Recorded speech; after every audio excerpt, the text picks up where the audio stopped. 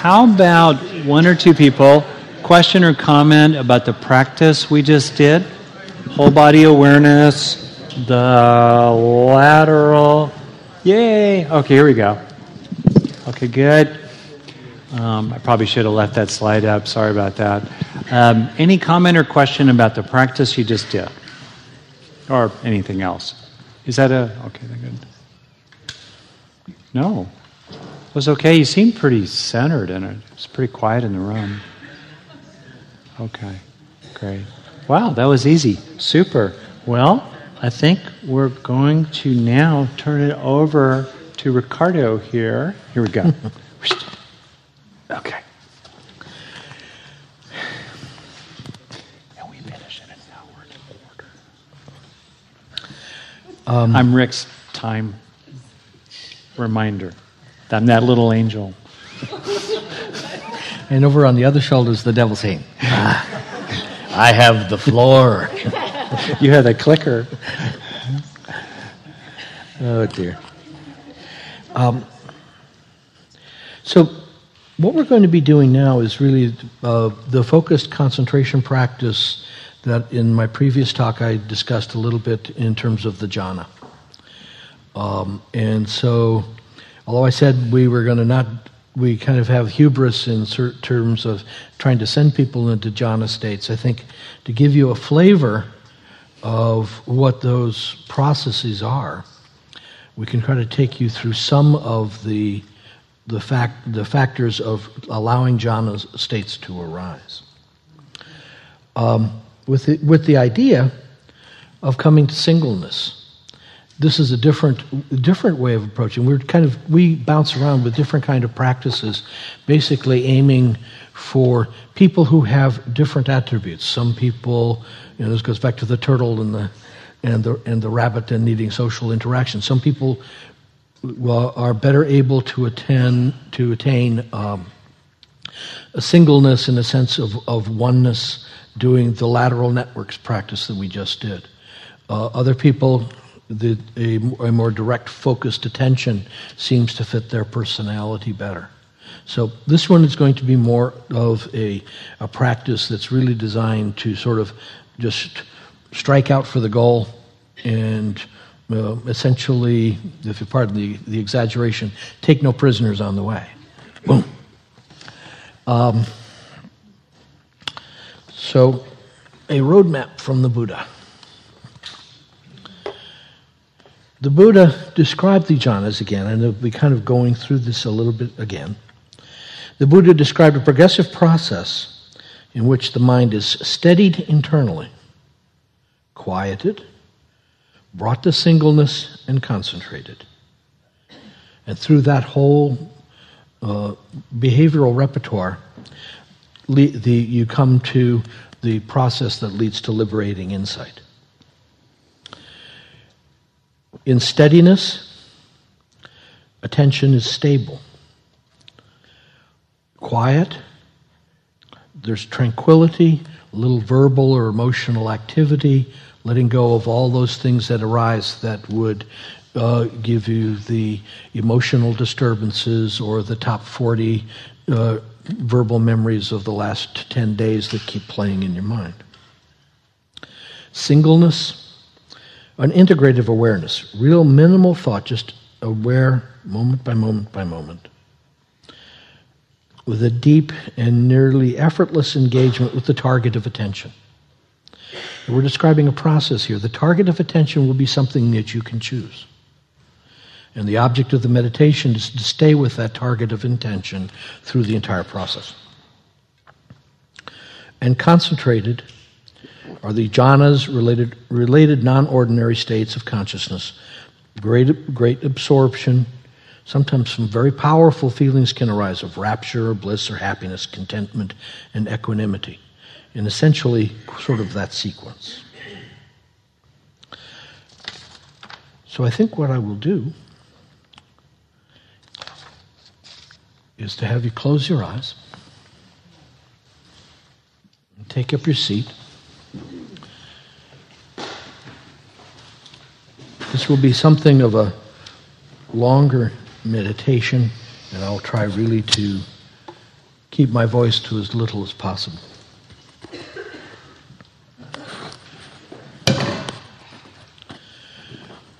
And for the purposes of this meditation, I would like you to pick an object of attention.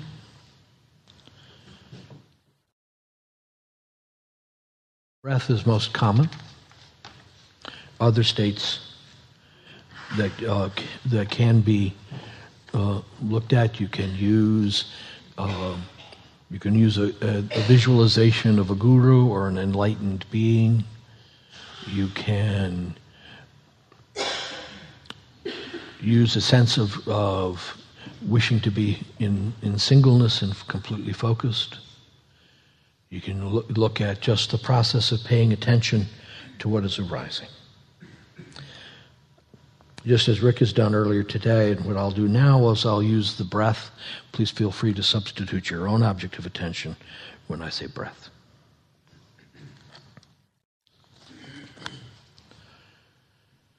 So,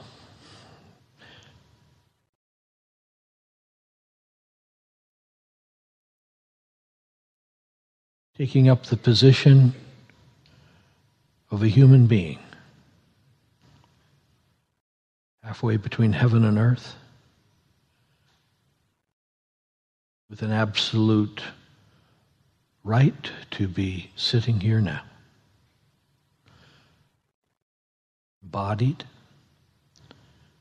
tranquil, erect, relaxed,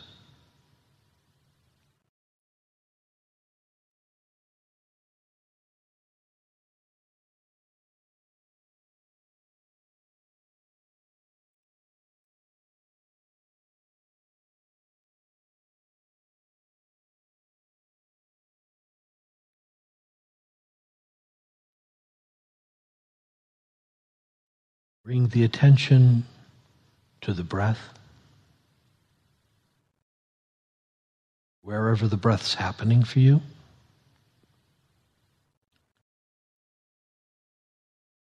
In the nostril, back of the throat, chest,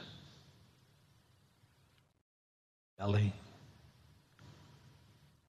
or an entire embodied breath throughout your entire body.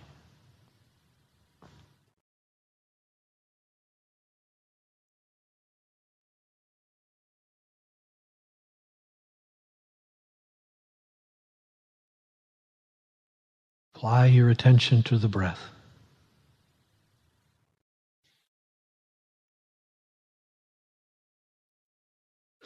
Sustain your attention through the breath.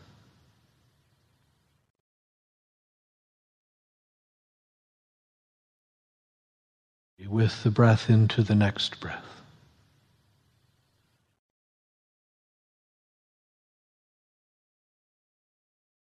No forcing.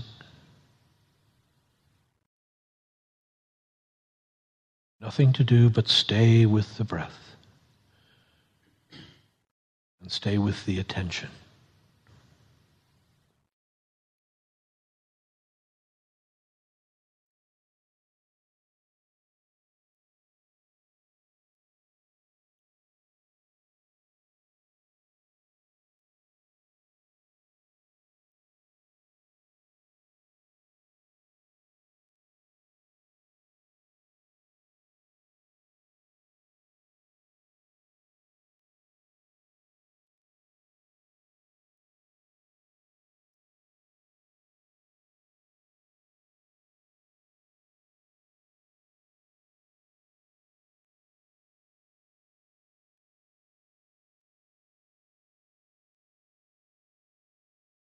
Experiences and states will arise, and your mind may chase them.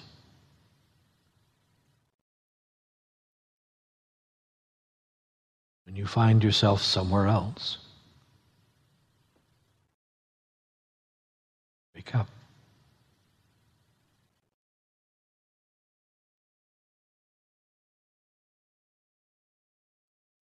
Bring yourself back to the breath.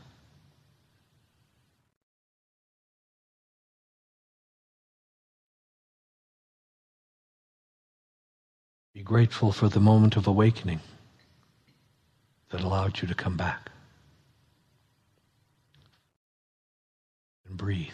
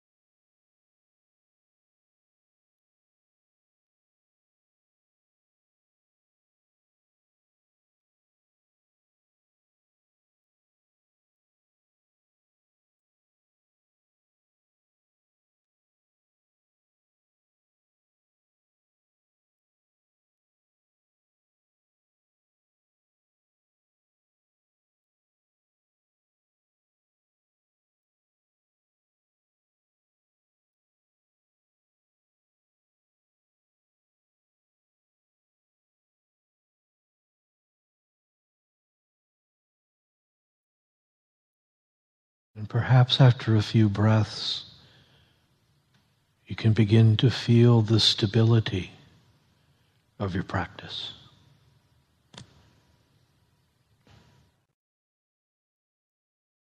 That the stability of attention on the breath becomes easier.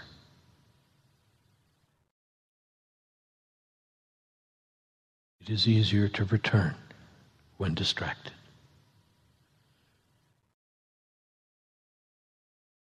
It is easier to sustain when present.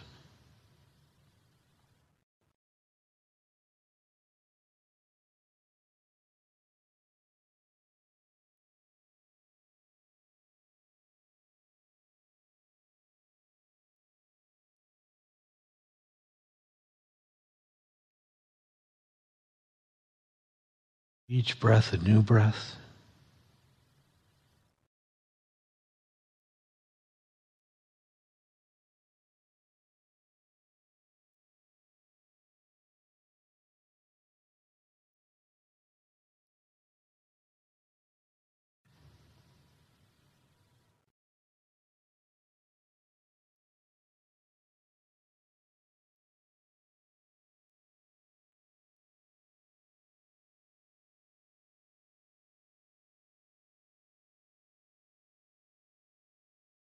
And in this stability of breathing,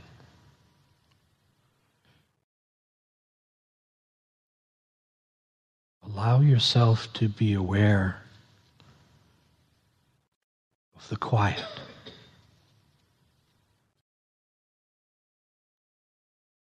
Quiet surrounding the breathing.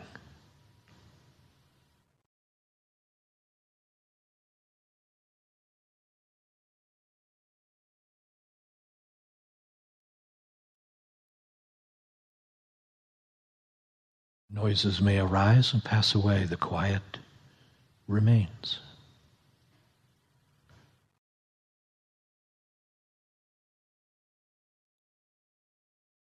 A deep, peaceful silence.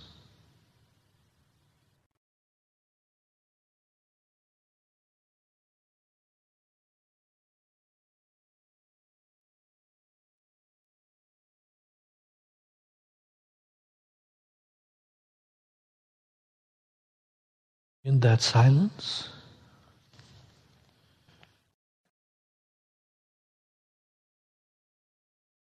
much less verbal chatter than before.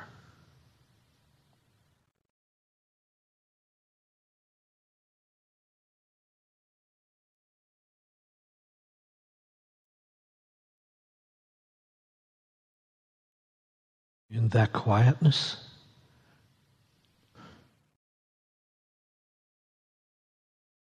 less sensory stimuli.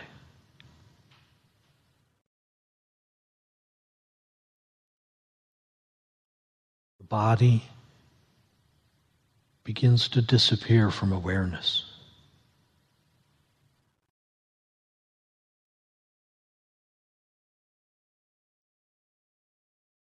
Awareness remains.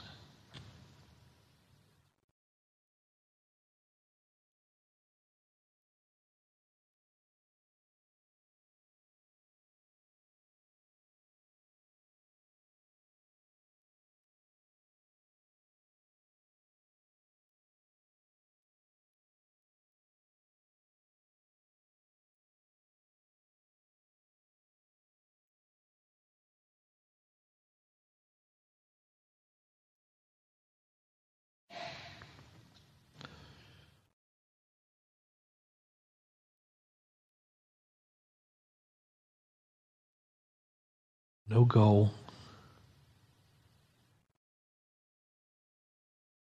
No finish line. No measuring sticks.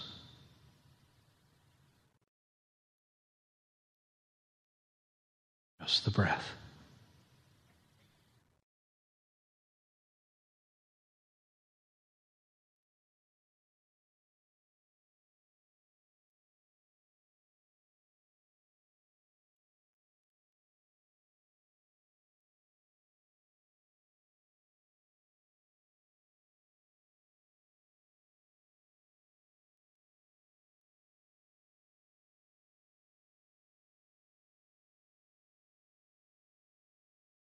Let the quiet expand.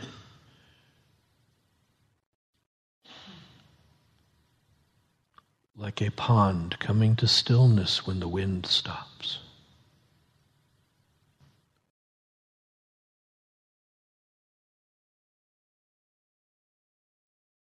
No fuss, no forcing.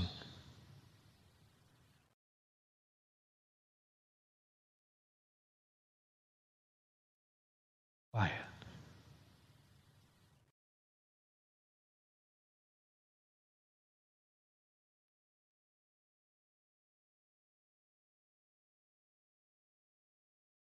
Peaceful. Serene.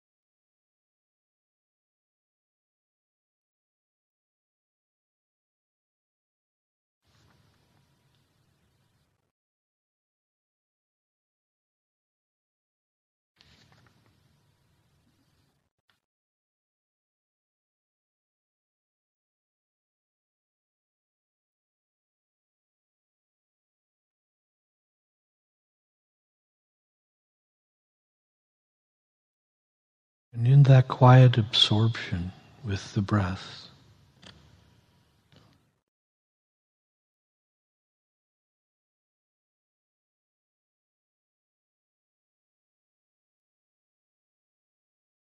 see if you can find a sense of rapture.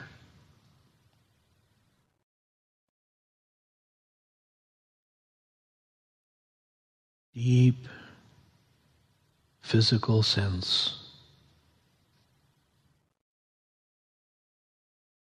of the rapture of being with the breath.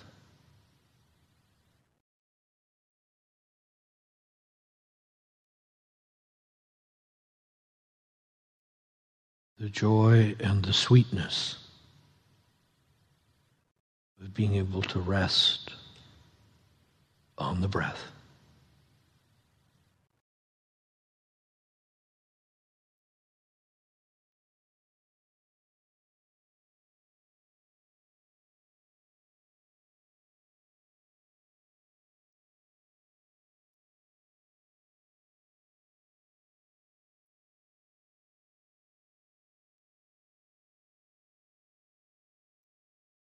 Perhaps allow yourself, with that joy and sweetness, to develop even a greater interest and focus on the breath and on being with the breath.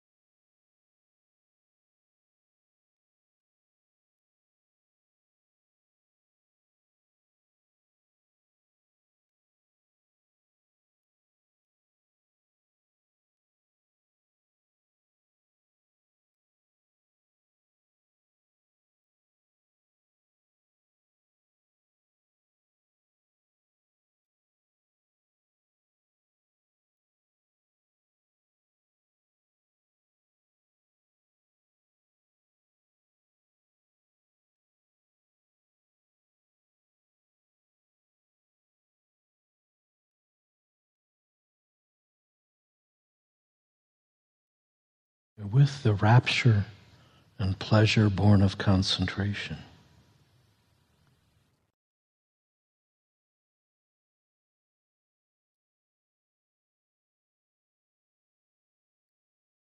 perhaps you can allow a sense of singleness, a unification of awareness to arise.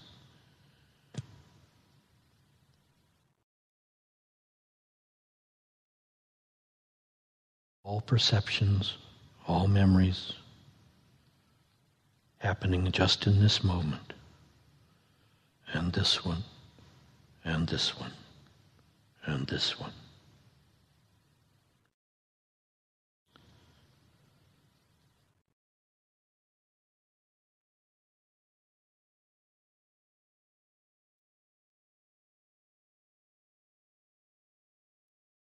Perception and experience arising and falling,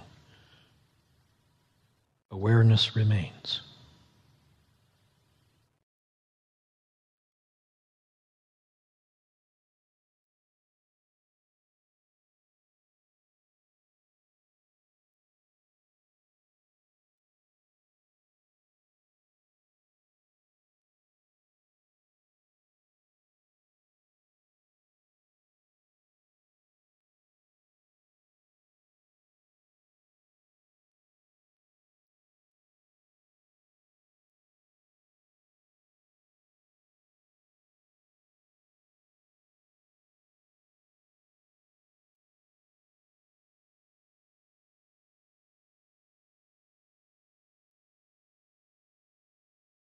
And as the singleness of awareness remains,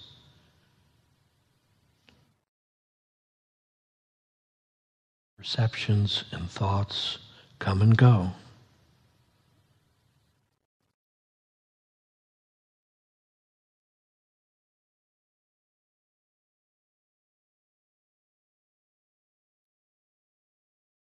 To the extent that you can, allow a sense of deep equanimity to arise.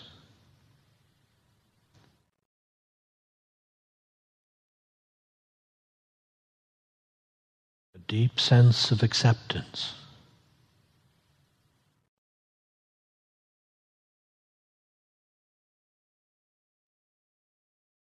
This is. This is. This is.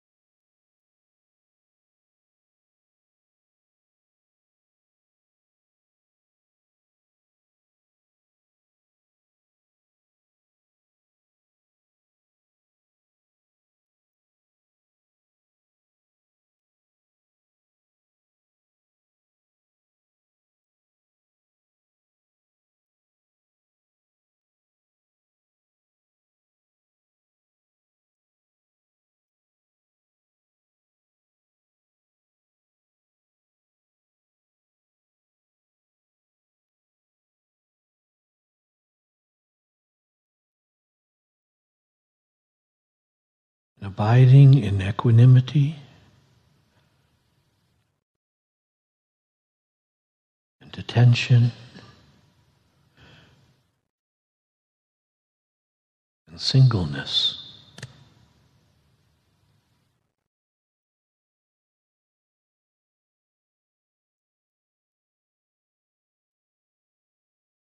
Stay in right concentration.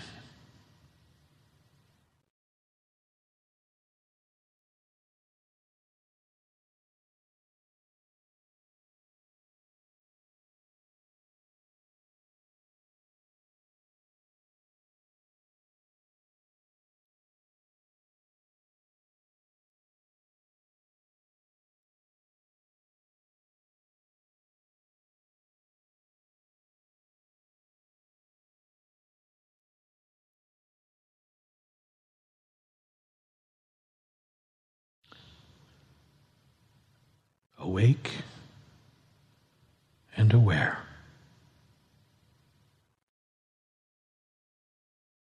Awake and aware.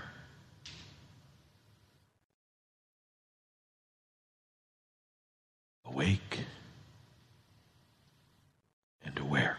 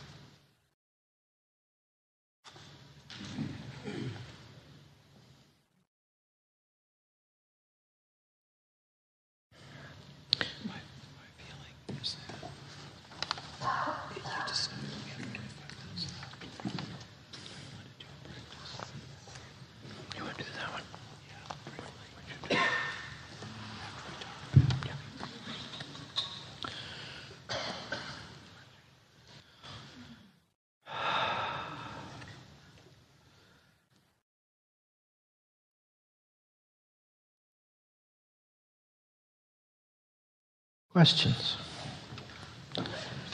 It's a little bit of a swing for the fences meditation. Some question back there.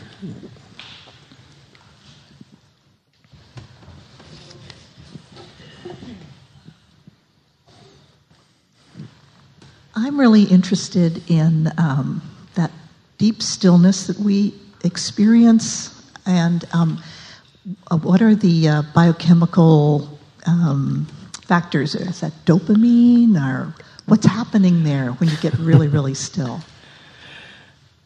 I'm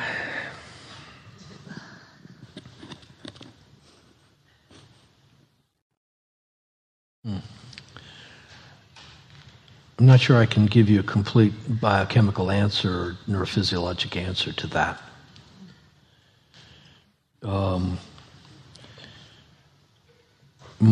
My sense is that in that deep stillness, when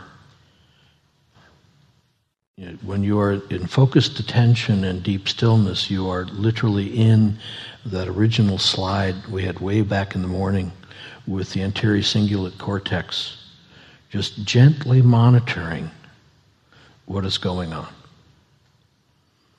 with the idea that the experiences are arising in the lateral networks, but the story about those experiences is not being told. I think the Buddhist parallel is the parable of the second dart.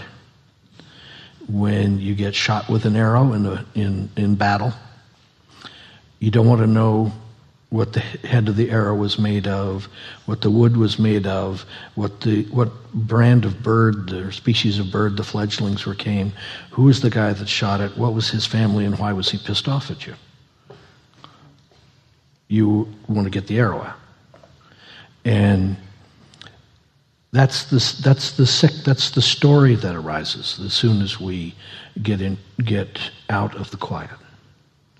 In the quiet, the story doesn't arise. There's not a single neurotransmitter that's involved in that, but there is an entire system of the organization of the central nervous system to essentially be in awareness without being caught, without being captivated. And I think the lack of capture leads to the quiet. You see?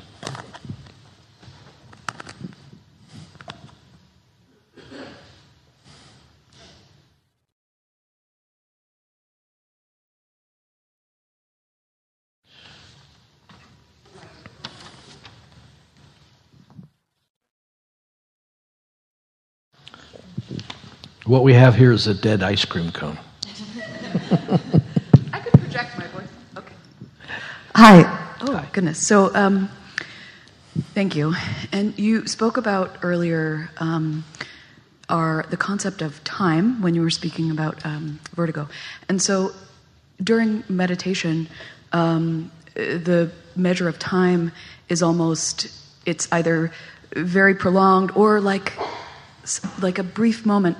I'm wondering what part of the brain, I'm guessing it's the midline that is measuring time, but I don't know enough. So how is that related to what areas are working in the brain? Why do we experience time as almost non-existent sometimes when we're meditating? Okay. There is some interesting work. It was done by a guy by the name of Wolf Singer at the Free University of Berlin, who did a study on EEG coherence. And what he looked at is the neurons are activating and deactivating at the same time, or are they activating and deactivating in some random fashion? Coherence is when everything is moving together. Chaos is when it's not. And what he observed as he's doing these coherence studies on people is that we appear to have somewhere between 50 and 200 milliseconds of coherence separated by chaos, followed by coherence, followed by chaos. And so this is a cortical thing. And part of what's running that, there is a circadian clock in the brainstem. And that regulates day, night. Some of it's related to melatonin and pineal gland. Some of it's related to physical experience. A number of different things come into our circadian rhythms. But how this works in the conscious mind, which is up here in the cortex for the most part, is this coherence chaos. And so I think that is what we experience as this clock. And the clock can vary by your awareness of or how excited or relaxed you are. For example, those of us who have been unfortunate enough to go through a car accident or something like that may remember that as the accident is happening, you are seeing all kinds of things in incredible detail, event after event after event after event after event, at a speed which you normally don't think you could process information. And as you're relaxed, it seems at times goes by, minutes disappear, and where was I? And so that's a little bit of what I think happens in meditation, is we start to play with that. And the analogous piece out of that, which is again, something of a digression off your answer, but I think is kind of important. So I looked at this coherence stuff and I said, emptiness, form. Form is not different than emptiness. Emptiness is not different than form. Form arises from emptiness. Emptiness arises from form. Out of chaos comes coherence, and there's a subroutine somewhere in the brain that links those epochs of coherence into some stream of autobiographical data that we say is a single stream of my thought processes dating back to when I was 3 or 4 and can remember them. Whereas the actual truth is, it's like a Charlie Chaplin movie. It's broken up into frames. And we have the illusion of continuity. And in meditation, you can begin to take that apart. There's one down front.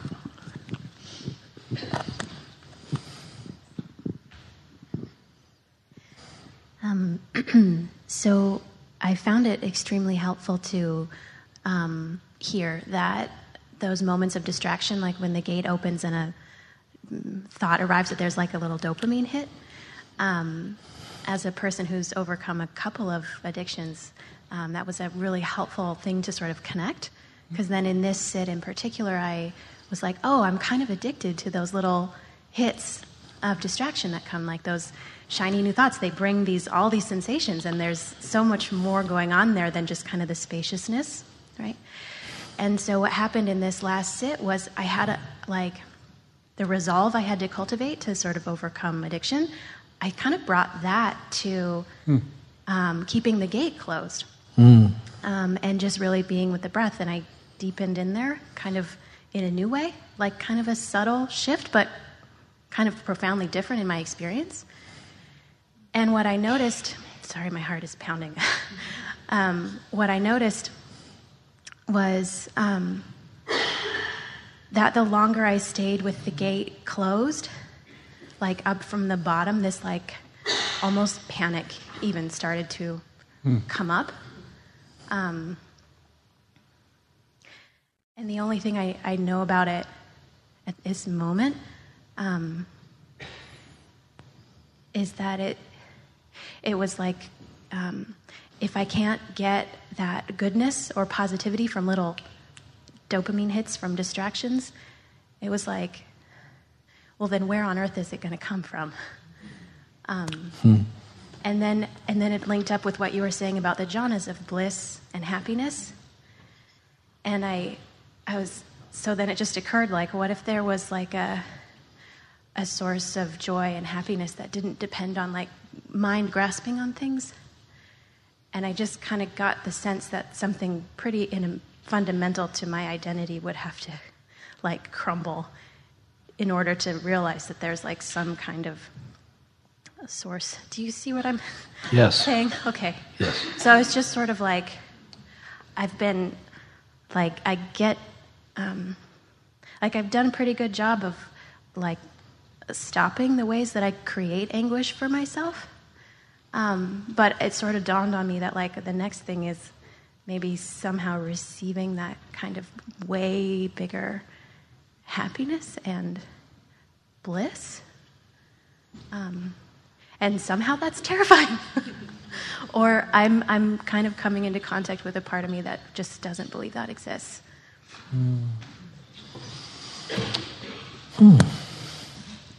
You want to take a swing at that? Yeah, well, thank you very much. That's beautiful.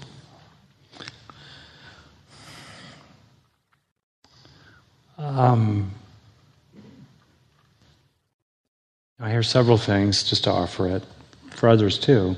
One is there are different natural temperaments that want naturally more or less stimulation, including stimulation from the inside. Most of the inputs into the brain originate inside the body, including in the brain and nervous system itself. And there literally is, I call it a stimostat, like a thermostat, in the basal ganglia that wants a certain amount of stimulation. And if it doesn't get enough, it's not wellness for that particular person. And the individual stimostat setting varies from person to person, and it's really good to honor a person's natural setting.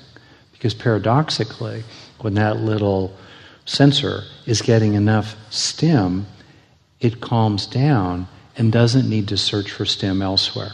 Mm-hmm.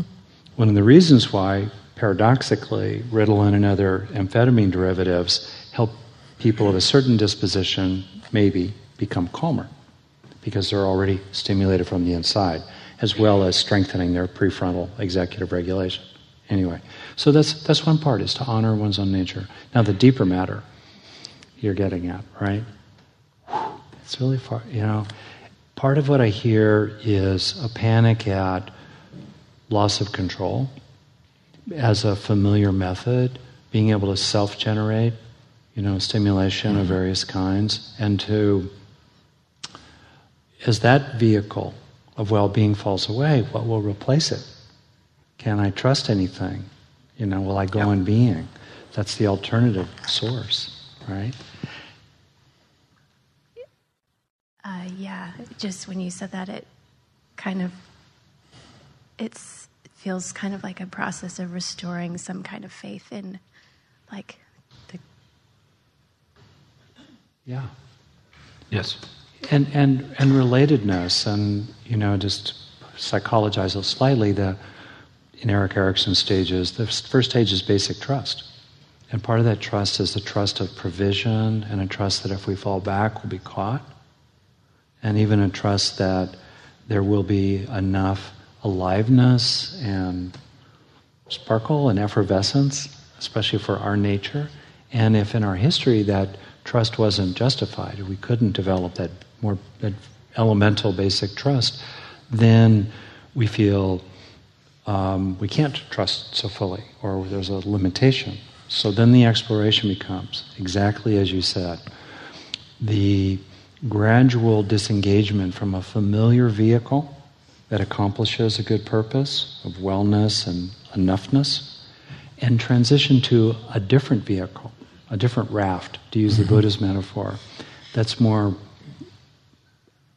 supple and nuanced and flexible and even profound.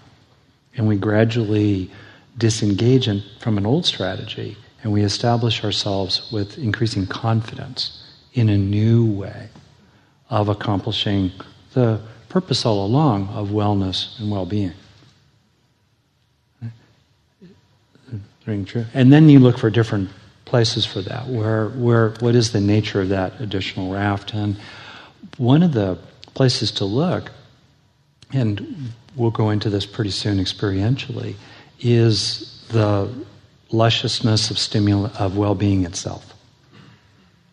And if we abide more as mind itself, there's so much going on. It's so stimulating. I mean, the brain basically is filtering out 99% of the incoming bombardment of stimuli. So there's plenty to be fed by.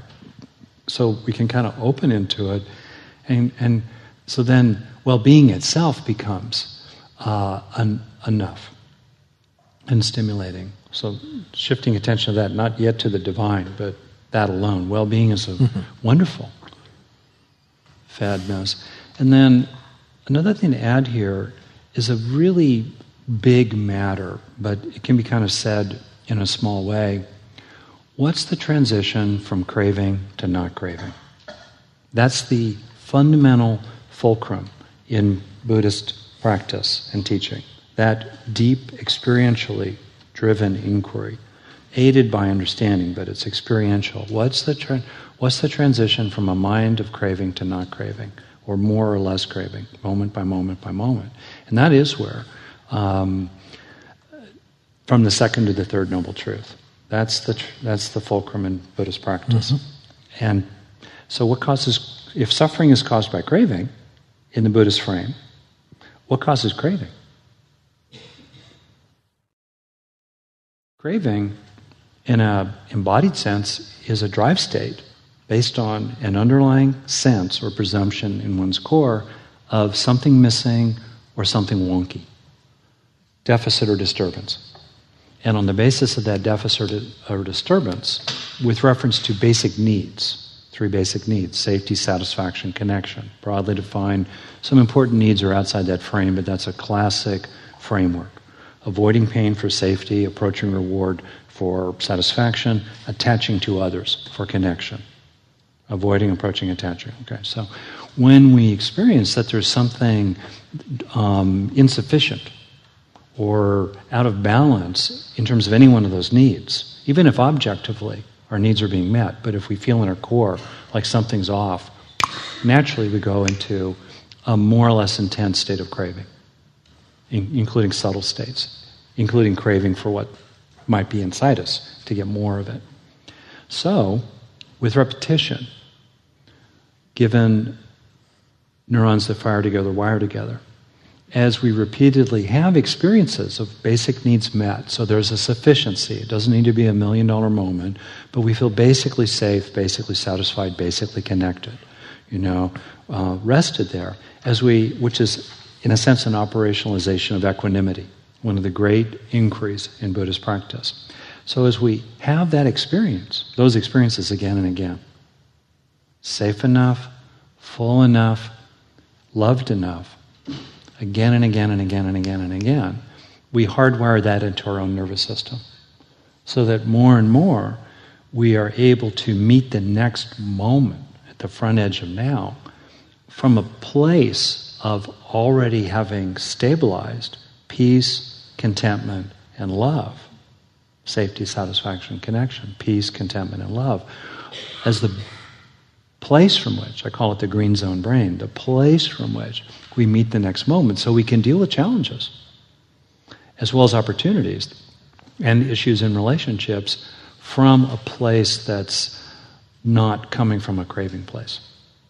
And so the repeated internalization of that, again and again and again and again and again, you build it up inside yourself more and more. You don't need to look outside or inside. You're already stable there, right?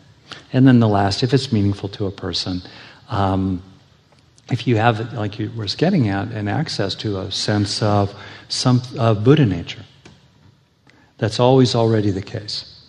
It might be obscured, but it's always already the case, and as there's a growing sense of that, or whatever that might be, true self, or the unconditioned, the infinite,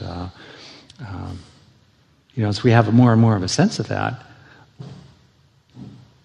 who needs anything else? Because then it's there wherever you go.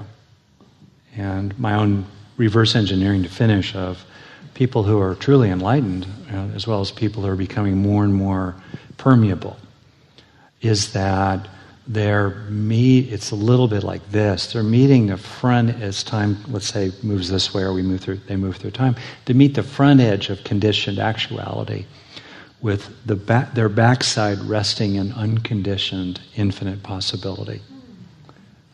Instant by instant by instant. And they demonstrate and they draw others into their own lived experience of just infinite possibility, right at the edge of conditioned actuality, continuously.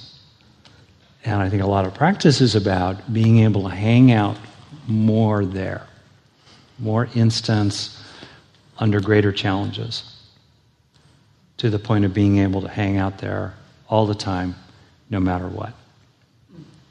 There's a Tibetan saying, I think it's one of the great early teachers, Marpa or Milarepa, he said, "In the beginning nothing stayed." Okay? In the beginning nothing came. He couldn't stabilize any kind of wholesome state of mind. In the beginning nothing came. In the middle, nothing stayed. In the end, nothing left. Fully cooked. Huh. Thank you.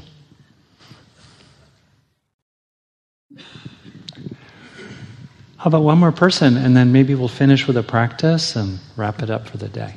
Is that okay? Thank you very much, by the way. Thank you. Thank you. I've also done a lot of my own work around addictions. And in this last sit, I found myself more able to concentrate than I think has ever been true. And I noticed that when a thought came in, it was about the future. It was always about the future. And because there were not a whole lot of them, I also noticed this sudden realization that there was a craving, and that any thought of the future seems to have craving as part of it. And that was a really helpful realization, so I just wondered if you could comment on that. I think it's a beautiful statement. I think in some ways it stands on its own.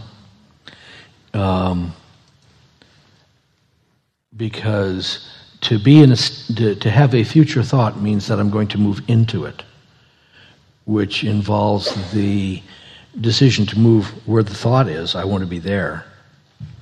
Or no, I don't want to be there, I want to be there. So that's clinging or aversion, craving or aversion, right in that moment as some thought comes in about the future. The other kind of fun piece in this is that this whole concept of moving from where I am into something else goes down to the cellular level. There is in the cells this whole concept of homeostasis. You are trying to maintain the sodium ions at a certain concentration, the potassium ions at a certain concentration, the calcium ions at a certain concentration. As an organism, you're trying to maintain your temperature at a certain level. You're trying to do things to keep in balance. Basically, even down to the cells in our body, we're trying to stand on the tip of the needle and maintain. And so anything, that, and Rick was talking this just a minute ago, anything where it's a felt lack in any of the three levels of the brain, the reptilian, the paleomammalian, or the neomammalian, where you're talking about safety versus sufficiency versus connection. All of those, when it's a felt sense that you have a lack in that, involve the sense of moving into, wanting to get to somewhere or wanting to get away from. So right there, you're not where you are. As soon as that arises, you're not where you are. You're in the future, and there is right in that point is the source of dukkha, is the source of suffering. And so then you can say, I'll put that off. I'll come to that thought later. If it's important, it will arise again. That's at least a technique that I use in those kind of circumstances when I get wrapped up in if this then that, if this then that, if this then that. It's pretty much I don't have to do that right now. I can put it to the side. That's great. Well, thank you very much. And Thank you. How about we do a final practice? And I'm going to focus here on, all right, I put it great. back up there. Joy. Here we go. So, good. So, in the 5 factors of deep meditative absorption, which people can cultivate in their regular practice, one of the factors, the Sanskrit, I think Pali word, Pali the language of early Buddhism, is sukha. And that's the word that's often translated as joy. Sukha is the root of the word for sucrose, or sugar. It's sweet. It's a sweetness to it. So, and one of the things that I was taught from an important teacher, my own background, Christina Feldman, who's in England, in Gaia House, is that the joy factor, the sukha factor, can be experienced as on a spectrum of happiness, contentment, and tranquility. That's useful, for me at least, to recognize those distinctions, and in a moment we'll explore them. And also, Christina points out, consistent with her traditional teachers, that it's fine, it's all right, if it's useful to change your object of attention.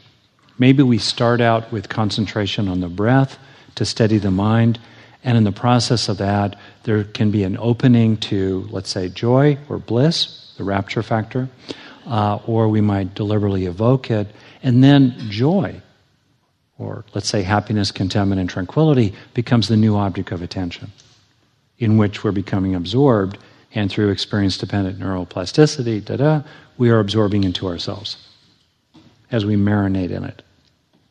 Right? So that's the basic idea. And it's a really sweet factor, the joy factor. It's also very motivating, and as I said earlier with the dopamine gate, it tends to steady the mind. So I thought we could practice with that a bit, and then it'll be about 15 minutes. We'll finish with the 3 bells, and that'll formally end this time of practice with each other. Okay? So we'll finish on happiness. And again, here's the key. We don't chase it. We maybe encourage it, we open to it, we evoke it, we don't try to cling to it, and also with a kindness and wisdom for ourselves, we help it land. We help it be received into ourselves. Okay? So let's try it. So, coming into being present, here and now, in the body.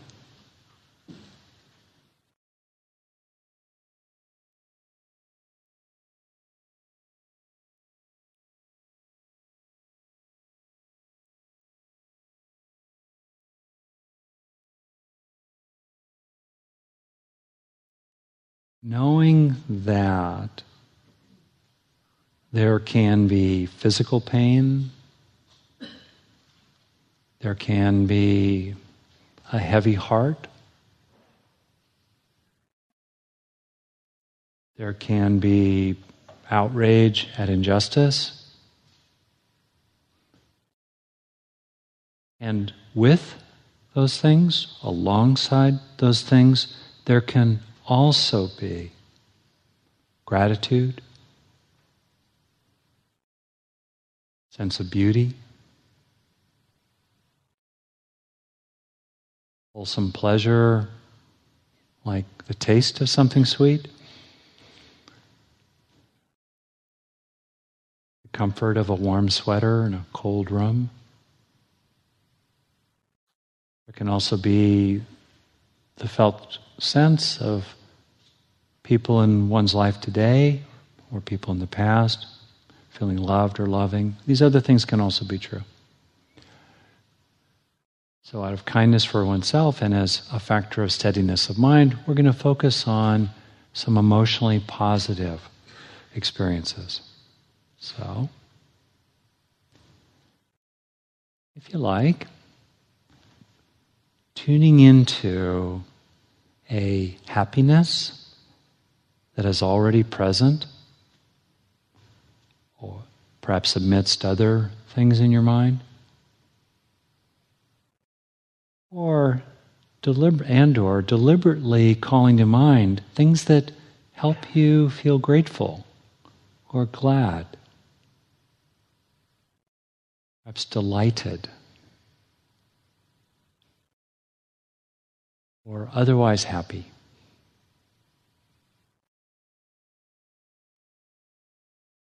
And along the way, as Thich Nhat Hanh suggests, maybe encouraging a little half smile.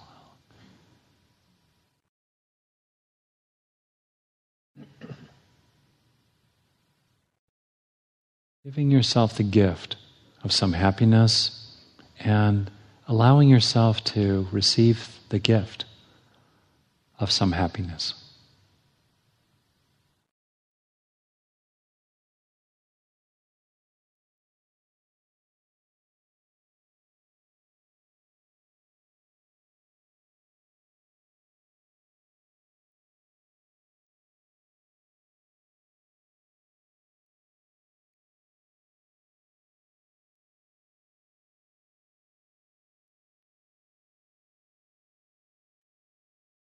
One beautiful form of happiness is happiness for the happiness of others, the good fortune of others.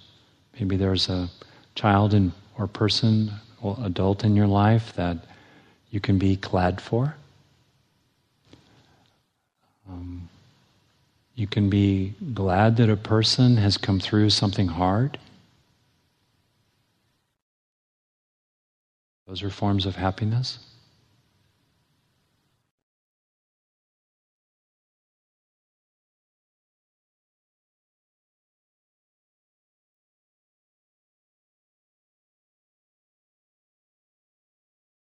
And as you can, seeing if you can become absorbed in happiness as an object of attention, so that happiness increasingly pervades your mind. And there's a sense of receiving it into yourself, happiness occupying you in some wholesome sense.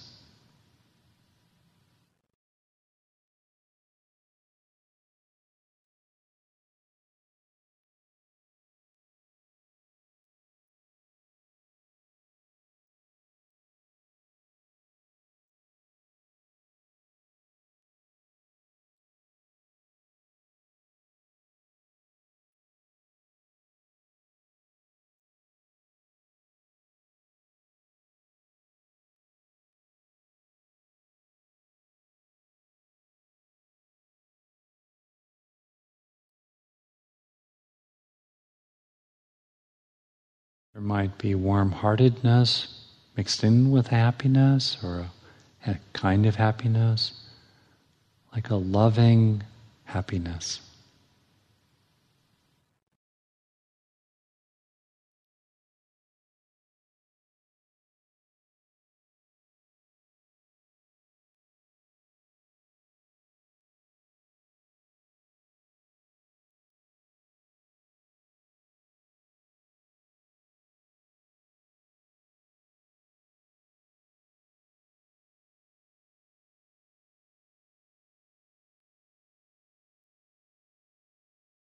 And then, as you like, and it may already be happening for you, allowing the intensity, perhaps, of happiness to settle into something more subtle, contentment. A sense of well-being with no wish for the moment to be other than what it is. Contentment. And explore different aspects of that experience. Enoughness already. You can be mindful of subtle movements of craving, the wishing or manipulating of the mind to be a little more or different or jazzed up or something than it is. And allowing craving, even subtleties of reaching for something better, to fall away as you are increasingly filled with contentment.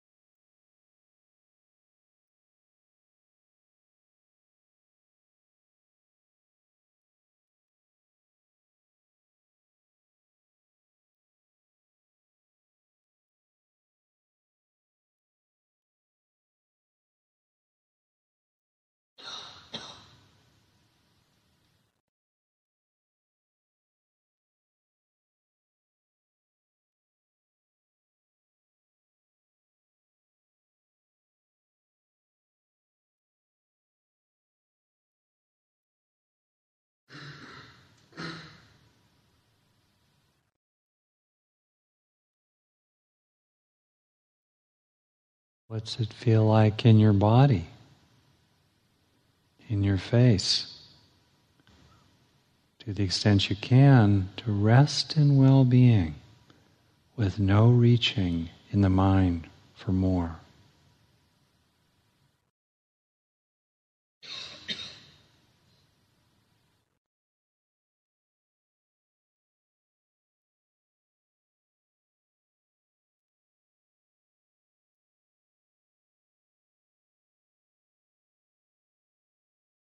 Being mindful of seeking, falling away, any kind of search, falling away. No need for it. Already being well.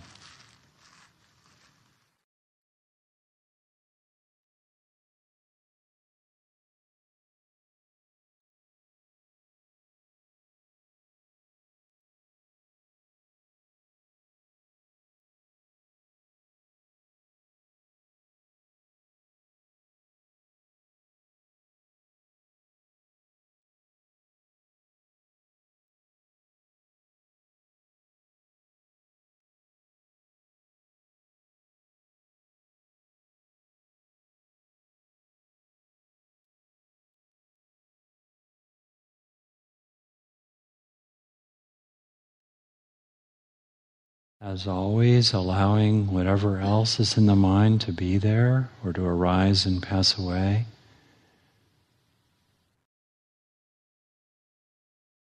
Held as much as possible in a larger context or base of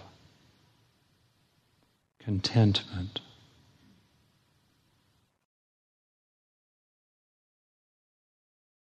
Or as we move now in the final step, and you may have done it, moving into a growing tranquility. Not a numbness or a blankness. Oh, a beautiful peacefulness.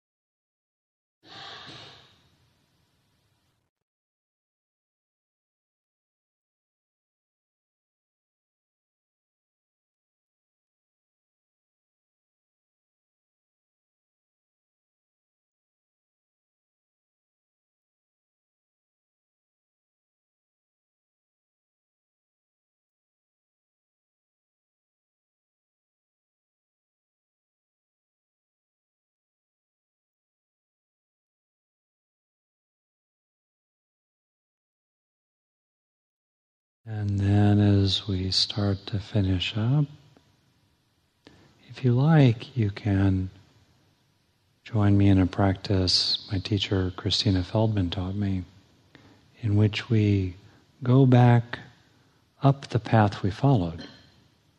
So if you like, moving from tranquility back to contentment. More active, emotionally rich sense of well-being.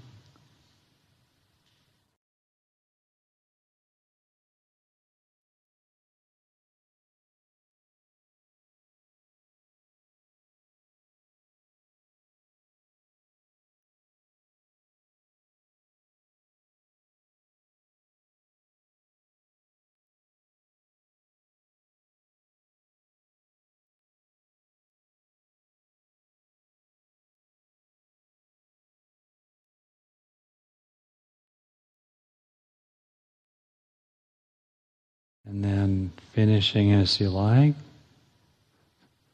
one step more up, back to happiness.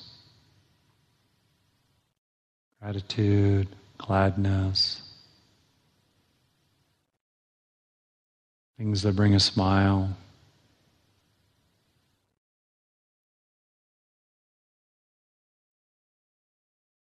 A fullness of love, maybe a joyfulness, perhaps.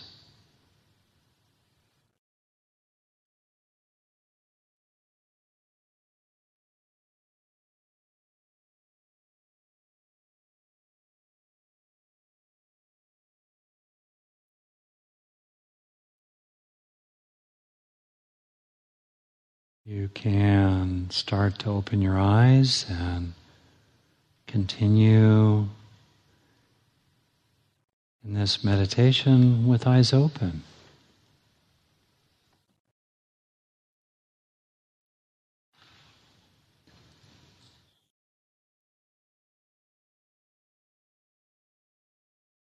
Reflecting on a comment from another key teacher I've had, Gil Fronsdal, talked about as we finish a meditation, we should finish it like a runner in a race who keeps going through the finish line, bringing it into the rest of our life rather than kind of changing the channel, which is a nice way to think of this here.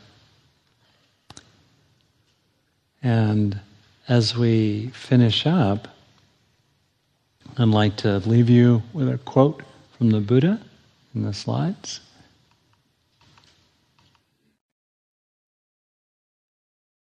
First, expressing my gratitude to you and to all the volunteers and the Spirit Rock staff and my friend and co-teacher here.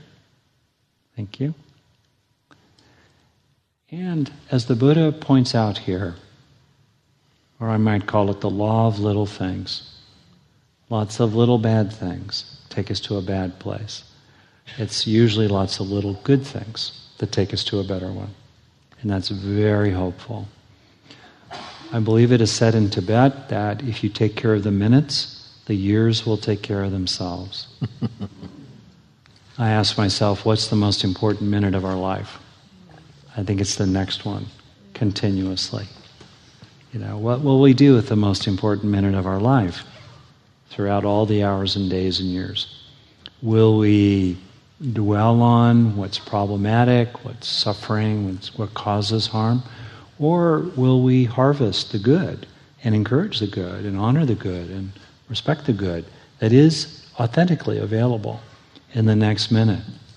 Minute after minute after minute, helping it leave durable, beneficial traces in our own nervous system along the way, moving through life like a sticky net as the river of time flows through, letting the crud, keep on going as it does, while without craving, helping the good to stick to our ribs, in part because that's how we gradually undo the underlying biological causes of craving as deficit and disturbance. Or as the Buddha puts it, Think not lightly of good, saying it will not come to me. Drop by drop is the water pot filled. Likewise, the wise one, gathering it little by little, fills oneself with good. May you and I and all beings fill ourselves with good for our own sakes and that of everyone else. Thank you very much. It's a wrap.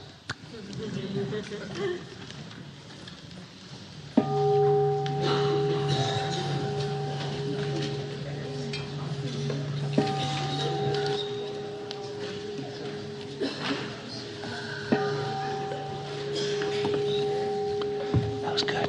Thanks for letting me finish that way.